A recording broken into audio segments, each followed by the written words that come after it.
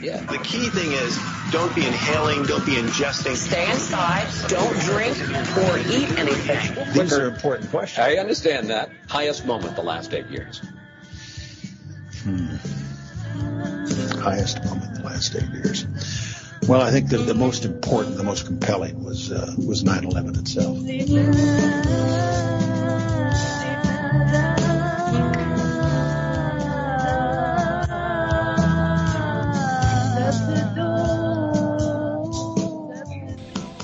Welcome to the live version of Truth Jihad Radio. I'm Kevin Barrett, doing the show every Friday evening here on Revolution.radio, the finest of listener-sponsored networks. My website is truthjihad.com, and I'm at kevinbarrett.substack.com, where you can find all of my work. You can subscribe and get early access to these shows, as well as all kinds of other fun stuff. Tonight, I'm going to talk to a couple of brilliant and prolific writers. That's what I like to do here. I'm sort of translating writing into conversation. When I was a kid, or when I was much younger anyway, I really enjoyed watching William F. Buckley going at it with Gore Vidal on Firing Line and things like that. These people, well, I don't know about Buckley, but Vidal was a pretty good writer, and listening to him talk was illuminating. And likewise, listening to other writers talk, getting a sense of the person behind the words on the page was really useful. And so I try to do that, and I focus not so much on the talkers that you see on YouTube, but the podcasters, those sorts of people, but I focus on people who are good writers. And tonight's guests both are. Benoit Kampmar comes on in the second hour. He's an Australian professor who cranks out a lot of stuff, much of it at Counterpunch. And he got my attention last week with his article on Assange's foiled escape.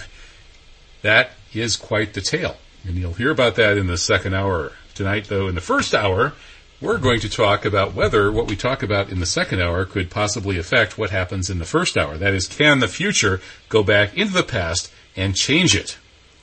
Is that a paradox? Could people kill their own grandfather and disappear, or jump to another timeline? It sounds pretty goofy and science fiction-esque, but apparently there's a certain amount of scientific evidence that such things really could happen.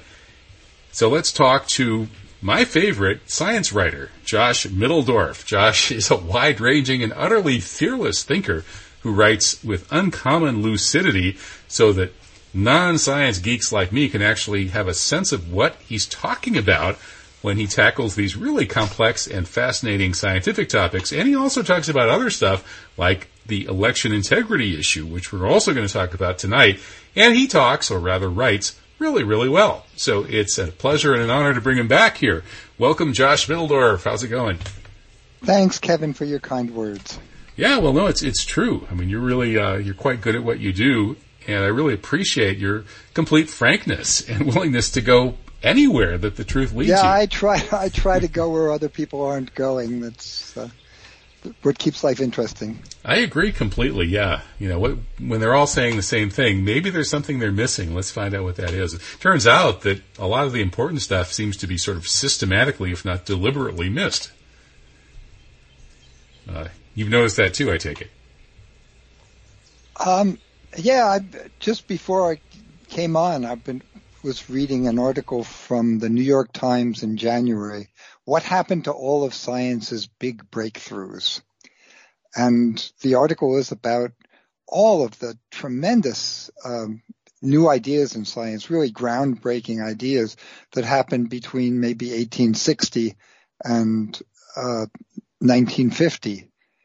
Maybe stretch that up through 1955, 1962. 55 was the genetic code discovered by Crick, and 62, maybe 64 was the microwave background that changed cosmology. And before that, there was quantum mechanics and all of molecular biology, and there was relativity earlier than that. There was Darwin's theory of evolution. It was really a century of magnificent scientific advance, and it's halted. There has been a lot of science since 1970. There's been a tremendous amount of data taken. but there's very little in the way of basic new ideas. And the question is that because, well, we've got the basic ideas right now, and we don't expect any more advances on that level, we're just working out the details? Or is it because there are systemic incentives to keep going with the old theories and not push a new one?